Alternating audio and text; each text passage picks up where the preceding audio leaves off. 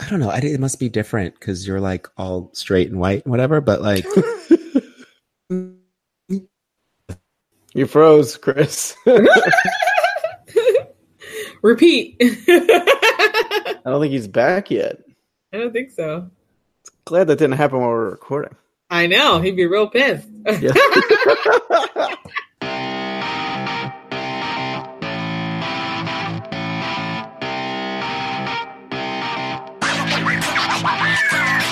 hi, welcome to Outrageous, our bi-weekly podcast where we talk about race, media, culture, politics, and everything in between. My name is Chris. I'm in New York City, and I'm joined by my very best friends, Trisha in LA. Hello. And Jason in DC. What's up? Hi, guys. How's Hey. it going? It's going well. I wanted to poll the group. Did either of you go to your high school reunions? Never. No. No? I contemplated it though. I was going to, and then I think either they didn't have enough numbers and they canceled, but I was thinking about it. You know what? This just came up in a conversation and people are like, no, they don't want to go to their reunions. I'm like, why not? Oh my God. Jason, and you didn't go to yours? It's actually, this is something I've been reflecting on. Not only did I not go to my reunions, but there are like certain people that I have not kept in touch with from like whether it's high school or other past experiences that, you know, they pop up here and there. And I don't know, I have like some aversion to like a reconnecting. I don't know if it was like I didn't like myself back then. Like, I don't know what it is, but I am not eager to reconnect. People I've kept in touch with, like you two for a long time, like great. But seeing people I haven't talked to in 10 years, it feels uncomfortable to me. I would have thought Facebook would have helped that. I'm all Facebook. Maybe that's the problem. Maybe I've been fasting. I get dribbles of news from everyone I've ever known through Facebook. So I guess there's no impact anymore. I went to my high school reunion and it was great. Did you really? I had a great time. That's because you've improved with age too, though. Oh, okay. I wasn't going to say this. I'm sure. I mean, I'm a man of a certain age, right? Yeah. These dudes? Oh my God. That's why you had a good time. That's great, Chris. It wasn't like deep connection. It was like I looked better than everyone else, and that's why I had a great time. Listen. First of all, okay, listen. It wasn't about that, but it was. I appreciate the honesty, Chris. I really do. Listen, it wasn't until I got there and I realized what a sorry state like men in their 40s are. And like, I keep really well, super well. I mean, the popular kids in high school were afraid of me at the reunion. Like, they didn't want to talk to me. Did you beat people up at the reunion, Chris? Did you go steal people's money? Give me your money, kid. I should have. Oh my God. It was crazy. The only two people who kept well, oh God, I don't know who listens to this, but the other black guy in high school. Don't crack. The other black guy in high school look great. Also improved with age. He was very attractive still. Although, you know what I find? I find that child rearing ages people. Even the dudes. I think that's what it is. It's just really what it is. I look at my timeline, I'm like, wow, parenting, an aging factor. Not a good. Yeah, I had a full head of hair before I had kids. No, first of all, no, you didn't, Jason. I know, I was kidding. No, you didn't. Oh my God, no. For all the joys people talk about with parenting, they certainly don't mention the drawbacks like that. I feel like they mention the drawbacks all the time. No, and there's research now that parents of young children are slightly less happy than parents who don't have them, or that people who don't have them. Excuse me. Well, that's a given. Speaking of children, so the reunion was at a bar on like a weekday night. And why does this dude show up with his wife, cool, and his two young daughters? Oh no! So no babysitters. We're at a bar, okay, drinking, and he shows up with his kids, and like the kids start crying because they're at a bar. And listen, I understand that childcare is a real thing, et cetera, et cetera. But I don't know, time and place. I don't know. I just felt like this is not forget everyone else in the room. Like, is this enjoyable for you? But you know, now I have to ask: was Debbie Gibson there? Debbie Gibson was older. She's older than me, so she was not in my class. Amy Fisher. Debbie Gibson went to my high school. Amy Fisher did not go to my high school. Is she still in jail? No, she got out. Did she go to jail? This is the thing I don't remember. Did she go to jail? Yes, I thought she got out. Amy Fisher went to jail. If you're listening to this and you don't know who Amy Fisher is, congratulations, you're young. Or you don't have Lifetime channel. Yeah, you did not live through the most confusing summer news cycle I think I've ever experienced. What a wild, wild story that was. Crazy. Google it. Awful. I mean, what was going on back then? And yet it all feels simpler. You know what? It was pre-internet. So really quickly, if you don't know who Amy Fisher is, back in the 90s, a classmate of mine, she was engaged in a relationship with this older man in his 40s. And she was like 16 at the time, She was 16. Or no, she was 17. Doesn't matter, is it? I mean, in New York, it's legal, but that's not the point. The part that got the nation's attention is that Amy confronted the man's wife or vice versa and then shot her in the head. Shot the man's wife. She showed up on their doorstep, confronted and shot her on the doorstep. And that made national news. I remember that week, Saturday Night Live, every single skit was an Amy Fisher skit. It was they could not stop talking about it. She went to jail for a very long time. Then she got out and she did, guess what? Porn. It's a way to transition. I will say, if you weren't a part of the cycle, like I don't think I really attended to it much. I saw it in the movie version. Which one? There were several Lifetime. But remember back in the day, they used to do movie of the week on like ABC, CBS, or NBC, one of the major stations. I think they did a round of that, but then, as always, Lifetime did it and did it well. So that was my acquaintance with it. And then, of course, I watch ID channel, so I think they've done that a few times. We're not talking about that today. You know what, though? Amy Fisher was pre-internet. Would this kind of thing be as sensational today? Yeah, it still is. Yes, it still is. It's just that you would surround it more. I mean, I think TV only went as far as it could, but now I think if something like that were to happen, you would have a sit down, you'd have direct video. Maybe she might even have taken it on her cell phone if she had the chance. I mean, I just think you would have a lot more information. Those things are still salacious. I don't think our senses are completely numb to it. Weirdly enough. I disagree. Yeah. Jason, what do you think so? I disagree. No, I definitely think it would. I mean, look, she shot the woman in the face on her doorstep. She was a teenager sleeping with a much older guy. It was so salacious. And it still is.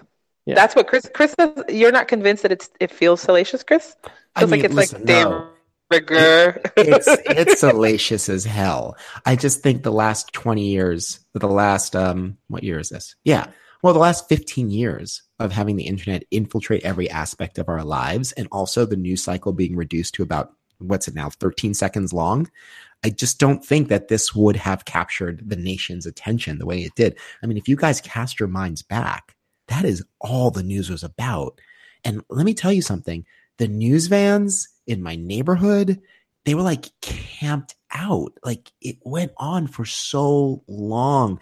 We were thinking about missing our graduation because she went to another school and we were all going to go to that school just so we could be on TV. Like it went on and on and on and on. And I just don't think that kind of thing would happen today. I mean, for sure, to be sure, like I see on the internet, like, especially like with teachers and students sort of thing, right? That kind of shit happens all the time. It happened in Brooklyn the other day. And like, I don't know, you get news for about one day and a follow-up the next day once the guy gets indicted, and then it disappears. No, I think that's true. I don't think it would last as long. I also think Joey Buttafuoco would win a Republican primary election. I mean, Joey Buttafuoco would have been president. If he it's not too late. He could still run. Actually, that's not name recognition is half the battle. I mean, pretty much. And he could be like, I banged a 17-year-old. Please elect me. And although he did admit it. He did admit it, which is different from Roy Moore and the president. I wonder if would that help or hurt him? He didn't fight back in the way that Trump loves people to fight back. I love that we can discuss this And like in all seriousness, I love that this is where we are. Point. I mean, what I think is really fascinating is after this period, we're going to ask ourselves what makes someone eligible for office in terms of morality, because that was a serious consideration maybe 5-10 years ago. I'm not certain that that's the same landscape we're living in, because remember, what was it, Howard Dean for screaming? Howard remember? Dean just screamed out loud with passion, and they were like, you're done, or wrong temperament. So I mean, I think that this raises just a larger question for the future around sort of like the morality, the moral character of candidates in the future. But I'm just not sure how much leverage that's going to have. It's not just morality. There are no agreed upon qualifications. Basically, it's a popularity contest. You don't have to have, I'm serious. You don't have to have any experience. You don't have to be at all moral. I mean, just look around. Like, you don't have to, show your tax returns. There are no norms around this anymore. You have to win the popularity contest. And then fascinating. Can you imagine if that's how you picked your doctor? Yeah. Although, okay. Should I say this in public? I have picked a doctor based on how handsome they are before. I knew you were going to say that. I'm sorry. I have. It's tragic. But you're assuming something, though, because you know what? Because he has the label of doctor, you're assuming that he at least went through some training.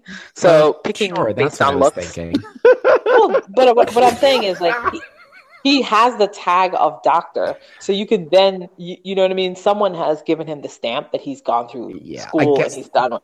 So you could then go off. Yeah, you didn't say I'm going to go get a checkup by a good-looking guy I met in a bar who works at a exactly. Although I've been there as well.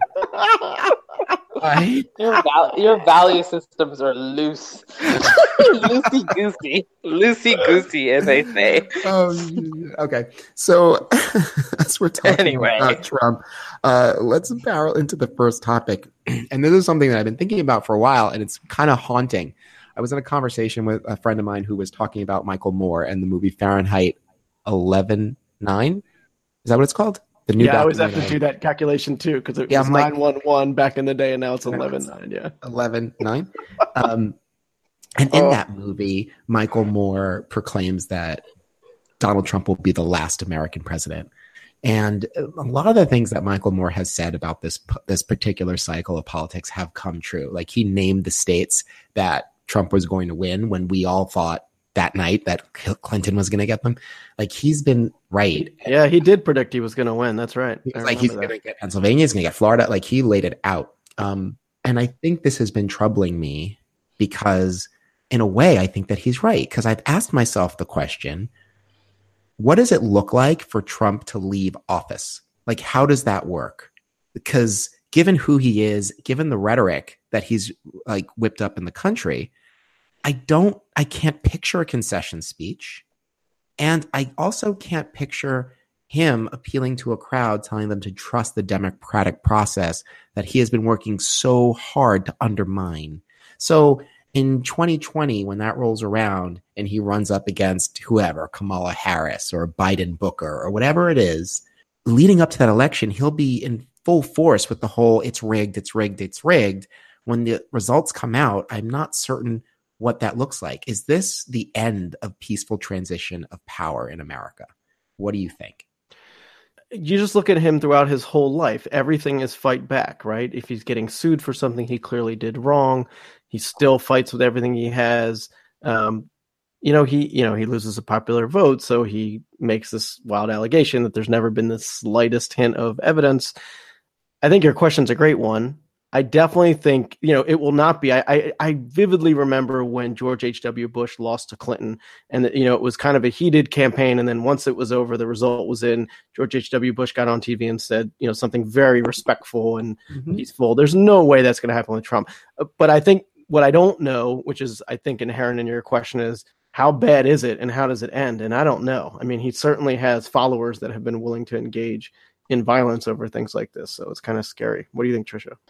I mean, I think it all depends on what he wants. I mean, because I think in the beginning he was prepared for a concession speech, because I don't think he thought he was going to win, but I think he was preparing a sort of media platform. So it depends on what he has in mind for his transition, and where does he want to go? I mean, has he fallen in love with political power? Has he fallen in love with this space? I don't know. It's hard to know. It's hard to tell. I mean, I think he still wants the kind of legitimacy that he doesn't quite get from this position. So I would imagine that if he has a good transition plan, I could see him telling people to come join me over and watch this network or something. I mean, I think it's all performance for him. And so if he can continue to perform for the public in some shape or form, I think he'll find a way to transition. I don't think it's going to be a transition that we're used to, though. I don't think it's going to be that, please turn to my opponent and welcome my opponent as the winner of the president of the United States, and they're headed in the right direction, or any of those kinds of language, because he's never done that. He didn't do that. He didn't do that with his opponents in the primary, and I don't expect him to do that whatever happens 2020. So for me, it's less about that and more about, does he or his operatives create a space for him to feel like he can exit out of this in a way that feels like a win, to move on to something better? Will we survive this transition? I mean, are you surviving this? I mean, I don't know. My point is, though, that I like what you said. Yes, he's probably got Trump TV or whatever that product is, that bullshit product he's creating to sell to people. He's ready to go with it, I'm sure. There's a product. There's something. There's definitely a product, because he wants to make money and he's always been about himself. But I think it's the rhetoric that I don't think you can turn down anymore. If recent events have shown that his followers take him seriously and they're willing to enact violence. So in a heated campaign, in the run up, when he's talking about rigged elections, when he's talking about this, that, and lying, by the time the results come in and he's like, all right, everyone, my opponent was an asshole, and now come watch my TV station. Is anyone going to hear that over the months and months of what he's been saying? That's my question. I just don't see how that. I don't see how the nation comes together. Well, yeah, but at the end of the day, I don't actually think that has anything to do with him, right? Because you're asking the question. Your sense is that he's going to feed the fire, but has he ever doused a fire? Can he douse any fires if he wanted to or chose to? And so that's my sense of it too, is that it doesn't really matter what he says. The question I then have to ask myself is, what are the kinds of things that would need to be in place for us to deal with that transition as a society? Well, that's really it, not him, because I don't think you can turn off a fire once you start it. I think it's a great point. And I mean, obviously, the question that comes up for me in response to your question, Chris, is he going to lose in 2020? I hate to say it. I have a hard time at the moment. I mean, a million things can happen between now and then. But right now, I mean, if the election was soon, I don't know who would beat him.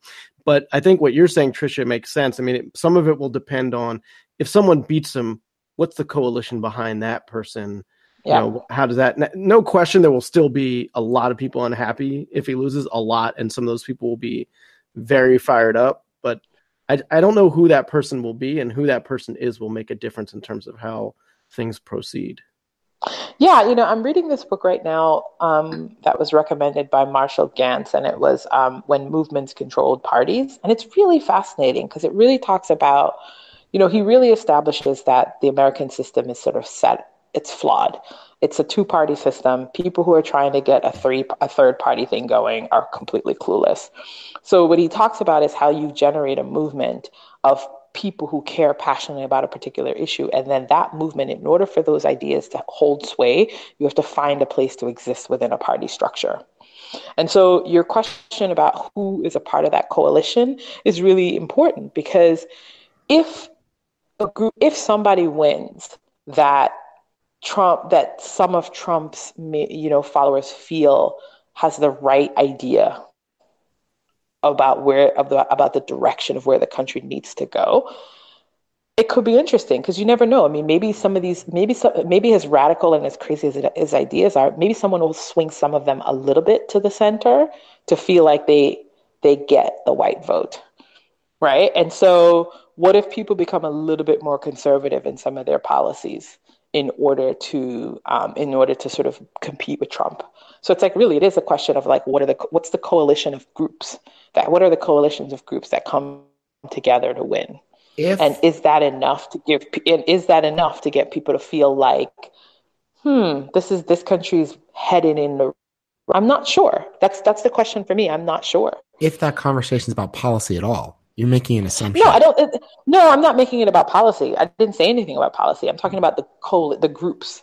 Yes, but what you're saying you know what I mean? What you're saying is that group, if they tack conservative to capture some Trump voters, that's interesting. But like, I don't think Trump voters are interested in policy in the first place. They kind of are. I mean, I know we say that they're not, but they're interested in a sort of radical policy that we don't enjoy. But they are. They're interested in borders being closed. They're interested. You know what I mean? Like, it's a kind of policy. It's not something we like to talk about. There are elements of some of his ideas that can be implemented in policy. You not offering visas to certain countries. I mean, there are lots of things that we thought would be illegal, but pay attention. He's filled the courts with the kind of judges that are going to tacitly, whatever is legal is what's legal. And once you have a court, once you have conservative judges on the court, that whatever comes into law is law. Remember, what is right is not necessarily what's legal. So you can completely change the shape of this country.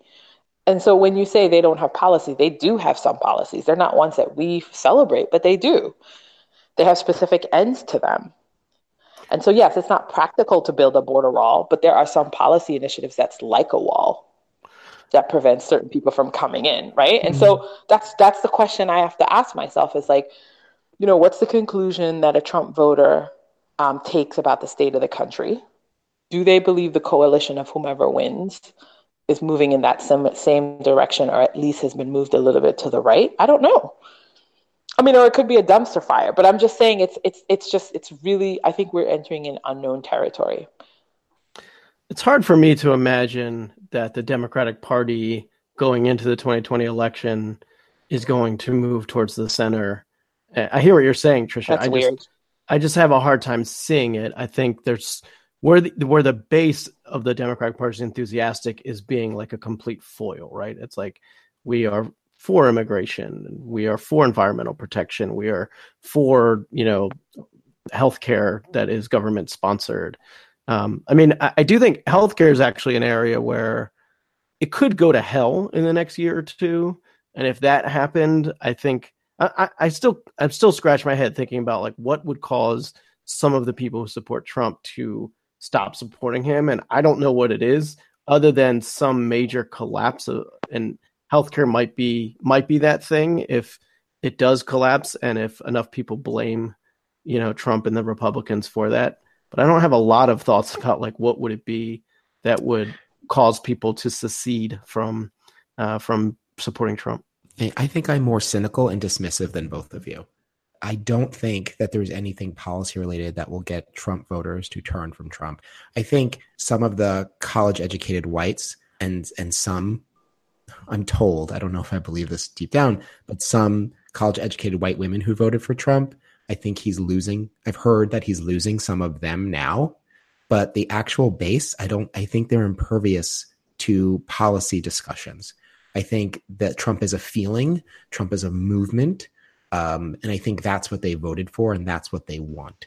So, I mean, while I think some of the things that you're talking about are true and right, I think we're talking about like a middle of the road Republican who's still thinking about their government in those terms. I think Trump opened up a portal for a lot of Americans to just, I mean, he's a reality TV host, right? So like he opened up a portal for a lot of Americans to sort of jump through and trust their guts and not really check their lifestyle versus what the government could help them with that lifestyle. Do you know what I mean? So I think, am I cynical and dismissive? I think I feel cynical and dismissive in saying that. No, you're not. But I think what you're talking about is the question for you, I think the reframing it is not so much about the Trump voter. I think what you have to ask yourself is about the fringe element of that group, which is really what you're talking. And the sub-question is how fringe is that fringe? That's that's my question. You know what? I think it's a pretty large number. I think I just recently saw something that said like it's about 19 million people consider themselves like neo-Nazis and far-right, whatever you want to call it. It's something along those lines. But, because the assumption is that everyone that voted for Trump, and listen, it's a very comfortable thought, right? Everyone that voted for Trump is essentially like a Nazi on some level, right? That's kind of part of the argument. But I think what you want to know is how intense is the base and how willing is the base to go to the nth degree if there needed to be a transition of power.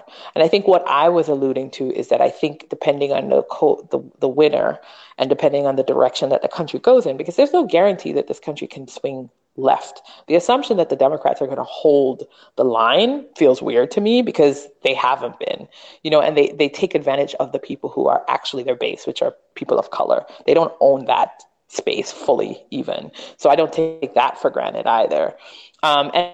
And to be chasing after this white voter that they imagine they can still seduce. So I'm not prepared to say that I don't think the Democrats could be swayed into moving in a particular direction. And also, we have no idea what the state of the world will be. Maybe a conservative America makes sense in that in a universe where China becomes like this massive superpower. I don't know. Like it's really hard to tell. But I don't assume that America is built on this like move towards the left necessarily. I don't know that. I feel like there could be a real conservative push for the country as a whole, depending on how intense international politics becomes, right? Mm-hmm. So I don't think you're cynical about that at all, Chris. I think that's something to fear. The question I want to know is whether the right and the very far right and the fringes of it is willing to sort of burn the whole thing down. If he is not, that's the question. That's the open question. Do they take hints that the country is moving in a direction that makes them feel like they can still have a space in it? Or do they say the country's completely gone to hell in a handbasket and let's burn it all down? I mean, it'd be weird for him to encourage them to burn it all down because it'd be harder for him to make money. But I don't, I feel like that's the compromise that people want to have. I feel like that's the compromise he wants to have. I think he wants to agitate them and have them be fully angered. But I think at the same time, he still wants to be able to figure out how to monetize that. And I don't know if anyone's monetizing countries that are destroying themselves fully. I just don't see how that happens. But we've been doing it with Africa and South America for decades, centuries. But I know what happens when it happens at home. I don't know what that is going. Yeah, right. Like. I mean, I think there will be violence. There will be violence, though. Yes. And I think the Dorkin thing, which put on your tinfoil hat. But there's the other thing that he just might refuse to leave office. I mean, this is a man who cozies himself up with the biggest bullies and despots in the world. He is busy lauding the Filipino president, and he's cozying up to Kim Jong-un. And we all know about his intimate relationship with Vladimir Putin. I mean, these are not men known to encourage democracy in their countries. He has been attacking the democratic process this entire time. Like Michael Moore had said this in an interview that he did on The View, but like he's a CEO and a billionaire. He's used to running companies. How many companies are run as democracies, right? None. So, and his less than most. Like seriously, like there are corporations that have semi-democratic, shareholder dynamics. Like I don't think but no, it's him and his children in positions of power. And what does that look like to you? I think what troubles me is that people elected him because, there's this whole thing like, I'm going to run the country like a business. And it's like, you might get what you asked for.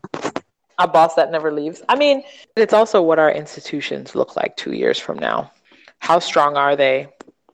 How robust? Do we have a strong ACLU? I mean, these are the kinds of things you have to ask yourself, right? Well, we'll hope for the best and see what happens. I'm worried. I'm really worried because I can't picture it in my head for the first time ever. As contentious as things have been he's an older person. He's not fit. He's not in his 50s.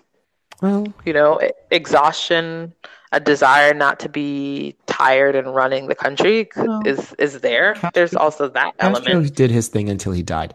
And Yeah, I mean, he could always install his children. Really, I mean, that's kind of the question. someone pointed this out to me yesterday, and I've been thinking about it, is that like the way that our politics are set up, like the check on the president is Congress, right? Yep. And Generally, that's the way it's supposed to go. In a dark situation like I'm describing, Congress should be the one to check the president. Congress is elected by the minority of Americans, right? So the minority position, right? Mm-hmm. And the check on Congress is the president, who lost the popular vote, who gets to elect justices to the Supreme Court, who is then confirmed by senators who represent a minority of the country. We've had minority rule for a good couple of years. And perhaps just putting in high presidencies. Yeah, perhaps it's just in high I think so. I mean, now do you change your mind about the Electoral College? No.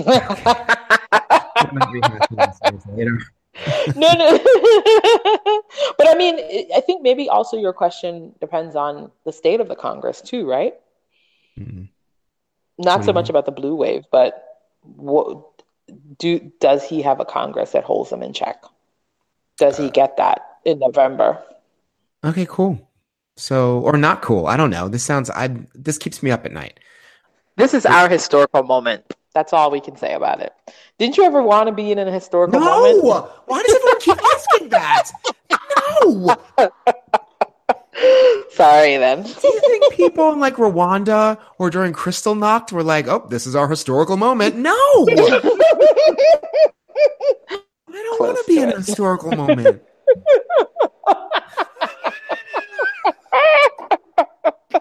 Okay, you want to be in the most boring time ever. I want to be in the most boring, agrarian-focused moment in history.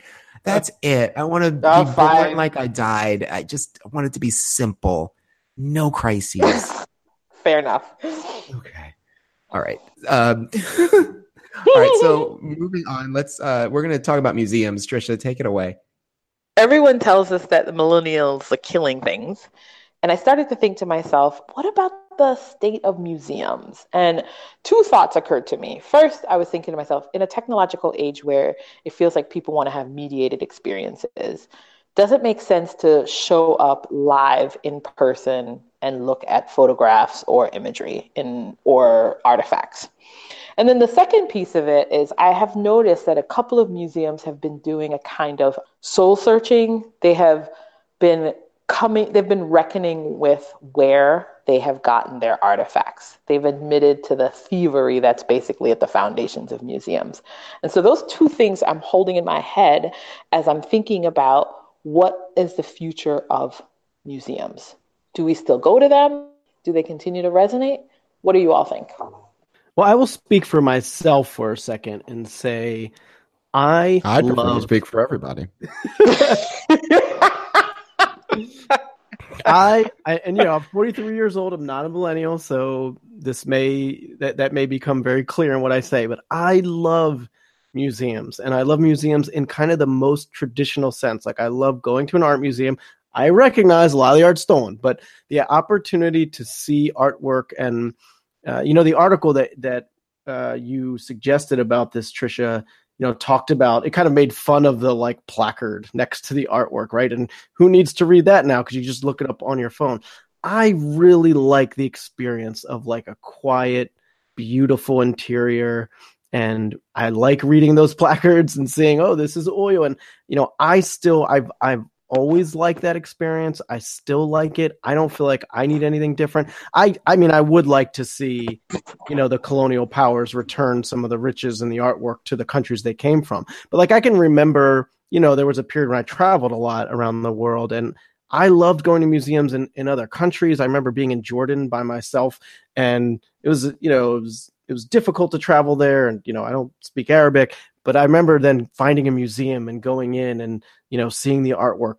For me, that's very special. So for myself, I can say I don't feel like I need anything different. But I do get that museums are having trouble getting the attendance, even as much as I like museums now that I'm, been busy with kids and everything, like I don't always have time to go to, I don't go to museums nearly as much as I would like to. So for me, I don't know that the museum needs to reinvent itself, but maybe it does. It doesn't for me though. Jason, you hit upon a lot of things that I wanted to mention. Is first of all, what's the purpose of museums now? Yep. It is the information age. So much information is available to us. What does it mean to see an actual artifact up close? Like, what's the value of that? Does that still have value? Because before internet, before photography, before the news, before PBS, the only way you could have access to history and this sort of thing was going to a museum, reading those little placards, taking the tour, etc., having someone tell you. It was like the extended classroom. Now you have that classroom on your phone. I'm not saying that museums are useless, but Jason, then you hit upon something where, what's happened in this recent age is that we've become keenly aware that so many museums just raided other cultures of color and stolen their artifacts and propped them up in the museum and claim that they own them. And I think that was touched on in the first couple minutes of the Black Panther movie, which I thought was a fantastic way to really bring attention to that. Like, you can't take this piece. Well, why not? It belongs to my people, not yours. And I think the purposes of museums need to be rethought. I went to the what's the name of it? It's in Athens. It's, I think, the National Museum, and they have a lot of art in there, and then they have these beautiful friezes on the wall, but entire sections of it are missing. And it says on display at the British Museum. Right. And I was there with a friend who was Greek, and he got really emotional and very upset and had to sit and contain himself. And I couldn't empathize with this, right? Not this particular wound, but he is in his country, in his capital, trying to learn his history. And he has to go to another country because someone came in and stole it to put it into a museum. And there's something about that. I think when you ask, should we rework or rethink museums? I think the answer is absolutely yes. But then the question then raises for me, what are museums for? Why are we going there in the first place? That's a good question. I think I've often thought about museums as a particular way of organizing knowledge, right? Of talking about the value of things. That's really what I'm assuming a museum is about. And different museums, right? Because I think an art museum is very different from a history museum. For art, for some reason, it's always felt as if it's a space where others would have to curate knowledge for me. They have to tell me why this art matters, why this is good art, why this art endures, why this artist endures, why their work endures. So to some degree, that aspect of the museum learning and the museum experience, I think continues to resonate for me. But then when you think about history, which is I think where a lot of the reckoning has been happening, it can happen for art too, but I think in terms of products that were stolen from other cultures and then defined for others to consume. That's the part of it that I think is really, a more nuanced and challenged part of the museum's mission, right? Because who's to say your version of events is even real? So as they come to reckon with kind of the historical thievery, how do they talk about how they had organized knowledge, how wrong they had been or right they had been, or any of those parts? And I think in some weird way, I feel like that intersection of technology and the push for kind of experiential learning could make a museum come alive, because then a museum can almost interrogate itself in its exhibits. It could say, in that museum where you're in Athens, it can say why this piece is missing and what that's about. That could become part of the experience, as opposed to this sort of purely curated, seemingly linear, clean historical presentation that has happened with museums. But I kind of get a feel for where you're going with this. And even with that presentation, what is the responsibility that we heap upon these institutions? So if you go to the Athens Museum and you have an experience where they talk about why these pieces aren't there, and they're in the British Museum, what's the British Museum's responsibility to the Greek people? You know what I mean? I guess it's question... history. It's a real history. It's a part of it. A part of the history is that we stole things from you. and that there was aggression in our history. I mean, part of what happens is that museums sort of sanitize history, artifacts, and they never talk to you about how it even lands there and why they even have it. So what I think has changed is that now people actually start asking those questions. That's part of the experience.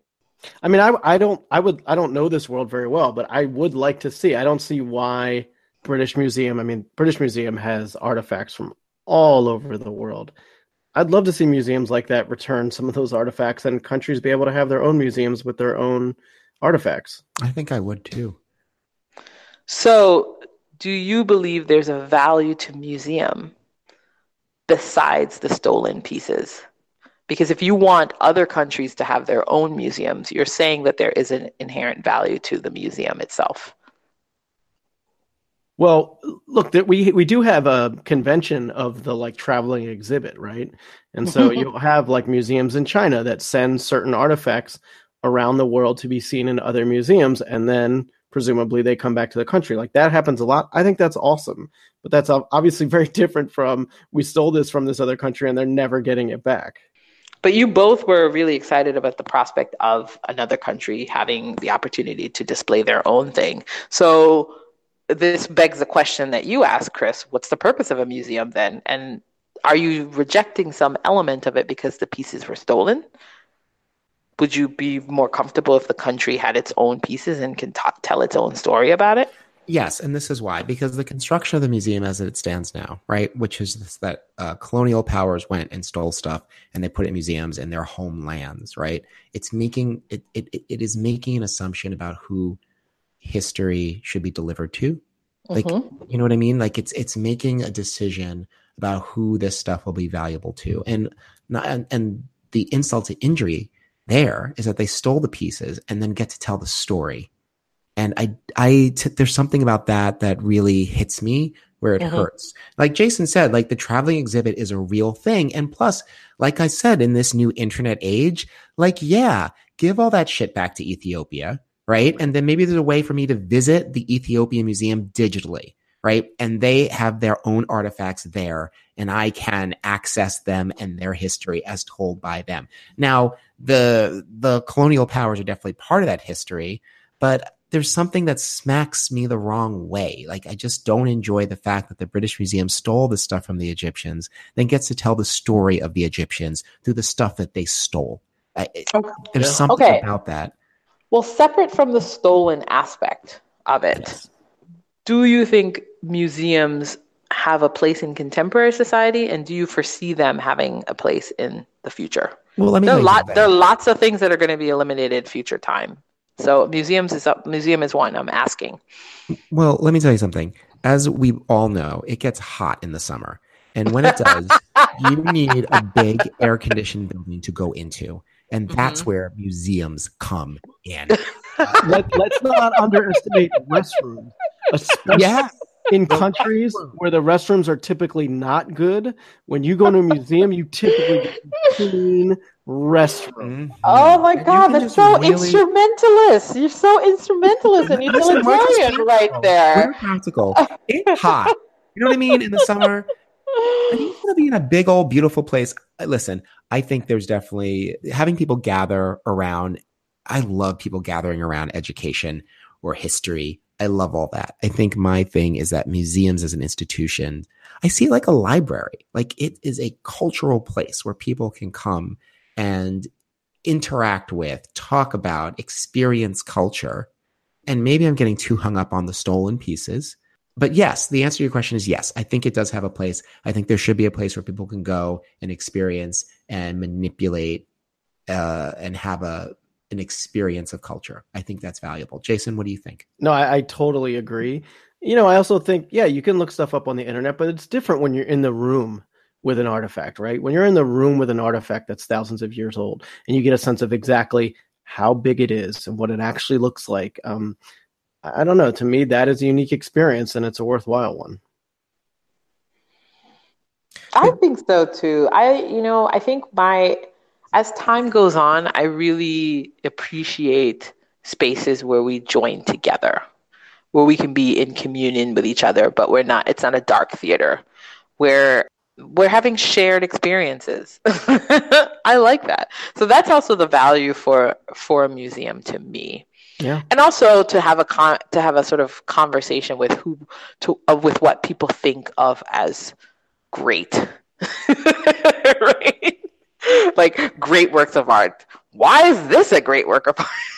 Well, that's a whole other conversation. That's a long conversation. Yeah, but to be able to sort of have that conversation with a group of your friends, if you go to a museum and you see a section and someone has declared things about that work, and then for you to kind of confront it and talk with your friends and say, oh, I don't really get that, and all of that kind of, I mean, there's something kind of fun about that experience, I think. You know what I want to ask you too? In wrapping up this topic, can you talk about an experience that you had at a museum that you thought was really forward-thinking or great? Because I'm just thinking about this now. Like, what does the museum of the future look like? And Trisha had shared an article talking about like we should, or not we should, but that museums could stand to move towards more experiential as opposed to didactic. Have you had an experience at a museum where you felt like you were interacting with the culture and learning in a way that wasn't necessarily reading little placards? You know, actually I did. And I might have mentioned this before because I think it might have been a recommendation, but it was my most recent museum experience and I really liked it. So when I was visiting Philadelphia, I went to the American History Museum that's downtown, which, hello, it's Philadelphia, 1776, go down there. But, you know, I was really wondering how they were going to deal with the slavery question, the Black question, the Native American question, because there's a way that we want to present American history that's really sanitized. But I really liked what they did. I mean, and it was actually a strong infusion of technology. What they did in one section when they were covering various tribes is they ended up having these tribal figures sort of appear out in the mist, so you could see the way their outfits were different from each other, colors they were using, and they had the tribes tell the stories of how they were connected or disconnected from each other. That was really interesting. And then also they had a little interactive tablet about 4 or 5 Black Americans and the trajectory of each of their lives. So like you would see an image on the screen, you'd see an image, maybe in a picture, and then it said, what happened to this Black person? And then you could go down to the screen and hit the tail and they'll tell you where that person ended up or whether they lost touch with that person. So it was an opportunity for you to come to sort of see something at a distance and then get closer to it. I really liked it. And I think that there was a tremendous amount of pressure on that museum to transform this narrative around around sort of American history as sort of necessarily progressive. And, you know, as we move forward, we've just progressed. What I liked about it is that the museum ended up saying at the end, because we traveled throughout the museum from the past all the way up to as close to contemporary society as possible, and said that the American question or the American experiment still lives, I like it. It's not this assumption that there's a complete answer, like freedom, all of those kinds of big words that we toss around as Americans, they continue to be open questions. Can we achieve them? Are they achievable? The museum actually lent itself to that, which I thought was really great, because that's not how I remember museums representing themselves in the past. They sort of made the past seem really static. Jason, what about you? I feel like I could think of a lot, but what I will say, I think the most recent that I've seen that I think is just amazing is the National Museum of African American History and Culture. And to me, that museum, if you visit that museum and you visit the other Smithsonian museums kind of in the same day, to me, like that is exactly what one would hope a modern museum, a contemporary museum looks like. It has a lot of the elements of other great museums, but I think it's much more kind of multimedia. The way the whole environment, I don't know, I think it's an incredible experience. I learned a ton, and I probably saw, I'm not exaggerating, 1/10 of the museum, and I learned a ton, and I can't wait to get through the rest of it. What about you, Chris? Honestly, I'm a big fan of looking at stuff on pedestals and reading the little plaques.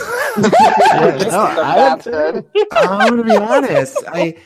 In the context of this conversation, we've been talking about historical museums, like talking about history as opposed to art museums, where I get feels a little different to me. But I'm in thinking about like museums that are explicitly talking about history and historical artifacts that aren't necessarily works of art. I'm sorry, I really can't think of something that I was like, this was great. Other than, and it's a small museum in New York, the Museum of the City of New York.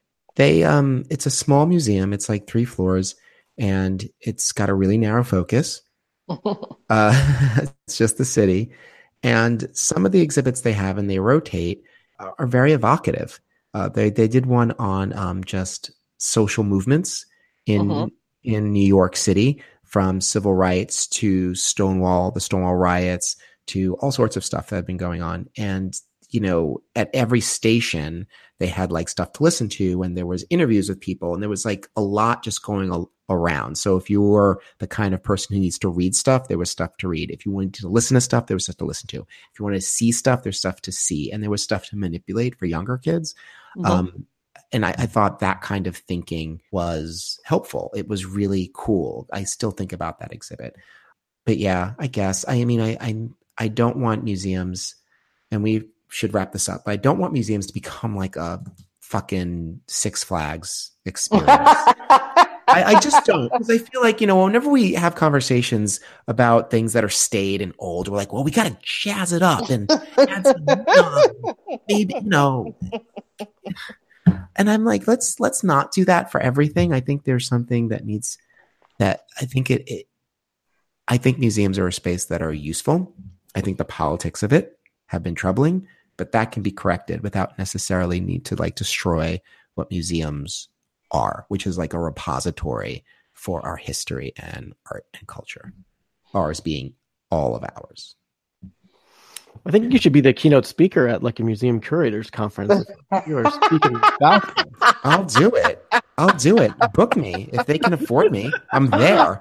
I don't turn down speaking engagements. You should hear me try and negotiate. I'm like, this is what I usually charge to speak.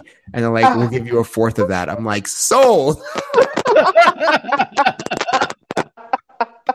Okay. Let's move into recommendations.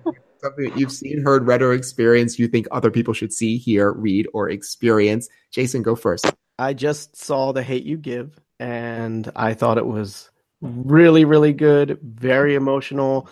I thought it was very real. I admit I haven't read the book, so I can't compare, but I thought it was very real. I thought it was sum it up for people. The movie is about an incident where a young black man who is not armed is shot by a white police officer during a traffic stop, who thinks the youth is armed but should have handled the whole situation very differently. The main character is a young woman who is in the car when the man gets shot, or the boy, I should say. He's a teenager. And her character is very interesting. She lives in a very tough neighborhood, but her parents send her to an affluent private school. And so it's about her identity and the challenges she has on an everyday basis, navigating those different worlds. And then about, she kind of gets radicalized by this incident. The acting is great. It's very well done. It has humor. It has some uplifting, kind of optimistic parts. But again, I think it's very real. And I just thought it was very well executed and a very kind of honest portrayal. I think the characters are, they are not simple in a good way. Like you really, for every character, you get a real sense of their challenges, their limitations, what makes them tick. I thought it was great. Nice. That sounds great. Yeah. Trisha? It was good. Can I recommend a book that I'm just starting though, and I'm enjoying, but it's taking a while? But if it's bad, if it turns out bad, I will send hate mail. That's like once I recommended Spike Lee's She's Gotta Have It, the Netflix series, before I got to the last 3 episodes. And then you're upset. That. Yeah. And I was like, this was shitty. We should have that as a topic. I've only seen a couple of those episodes. I'm not sure why it was a good idea to take the movie and like cut it up like that. Yeah, it wasn't. We'll have to, let's revisit it then. So I'm toggling back and forth between two books right now. One is When Movements Anchor Parties, Electoral Alignments in American History. And it's by Daniel Schlossman. What I like about it is this sort of interesting look. First of all, it just presumes that we're a two-party system, and the fantasy that we're a three-party system or could be is really annoying to me. So given the fact that we're a two-party system, how do people inject new things into parties is sort of the subtext, I think, of this, because it really talks about how different parties have shifted alliances throughout the years and how that happened. And so I'm kind of curious about that, also because I like the idea of not being so trapped in this present moment. So a sort of historical sweep is helpful. I find that in this moment, historians have been kind of soothing to me. And not because I think they have anything, not because they actually are trying to prop us up, but they just have such a long sweep that they're like, well, this feels familiar. So that's been sort of helpful. And then I'm also reading Hunger by Roxane Gay. I really like her writing. I think it's really smooth, but it's very difficult reading in the sense that it's really, it's about trauma. But I just like her style of writing. So I've been toggling back and forth between those two for the last couple of weeks. And I'd recommend either. It's not the fault of the book that I haven't finished them. It's really just my own damn time. Fair enough. And yet again, I have nothing to recommend. I recommend the comfort of your own company. Just sitting in a room by yourself. You're becoming Jason. Stop with that. Stop with these radical. Listen, I have not had time. I am reading a book now, but I've already recommended it, so I'm not going to recommend it again. Everyone should read Fantasyland by Kurt Anderson. It's fucking phenomenal. I have it on my phone. I downloaded it. He's very breezy in his writing, and I do have to fact check him sometimes because I feel like you are just really racing to your point. But so I'm not going to recommend that. Fun fact about me, I've cut the number of TV shows I've watched by half. So you're only watching like 32 now? Okay, Jason. Okay. So yeah, I'm going to recommend everyone taking a walk. Yeah, I'm going to pull a Jason. That's not even that. What is the mediated experience there? Listen, you know what? Take a walk, everybody. You know why? For those of us who don't live in LA, the weather's turning fast, and soon there's going to be snow on the ground. So you know what? Just go take a walk. I'm sorry. That sucks. I can't wait for Trisha, when you link the media recommendations on Facebook, just take a walk. Just link that. Link me walking? All right, I will. link a video of me walking around. No, I'm sorry, everybody. I just don't have anything. I haven't gone to a movie in forever, and I don't know. You haven't read a book, haven't gone to a movie, haven't seen a show. I've been watching politics a lot, and I don't recommend anyone else do that. Do not recommend that. I'm not recommending. I'm trying to quit. I'm trying to quit myself. Tragic. What's next for everybody? I think I'm going to try to meet up with a friend and have. If it's cool outside, I might have some pho. Otherwise, soup, Chris. Vietnamese soup. Okay. You know what? You said pho, and I expected you to say gras next. So I was like, I didn't put in I wasn't making soup. I was like, is she trying to say foie gras, but foie gras? But is she just trying to be hip, and she just says foie now? I've never been hip, so that was never going to happen. Oh my gosh. I'm gonna tell you guys a secret. I have not left the house all day. And probably not showered. I haven't showered. And I'm thinking, can I get away with this? Can I just not go outside? Yeah, of course. So I'll let you know how it goes. Jason, what's up for you? What are you doing after this? I'm really tired. I think I'm taking a nap. Dad. Oh, Dad. Old people. Oh, man. See? Having kids does age you. Well, there's no question. I'm not arguing. Just look at you. You are going to be in bed. And so the listeners know it is fully 5 p.m. Jason's ready for bed.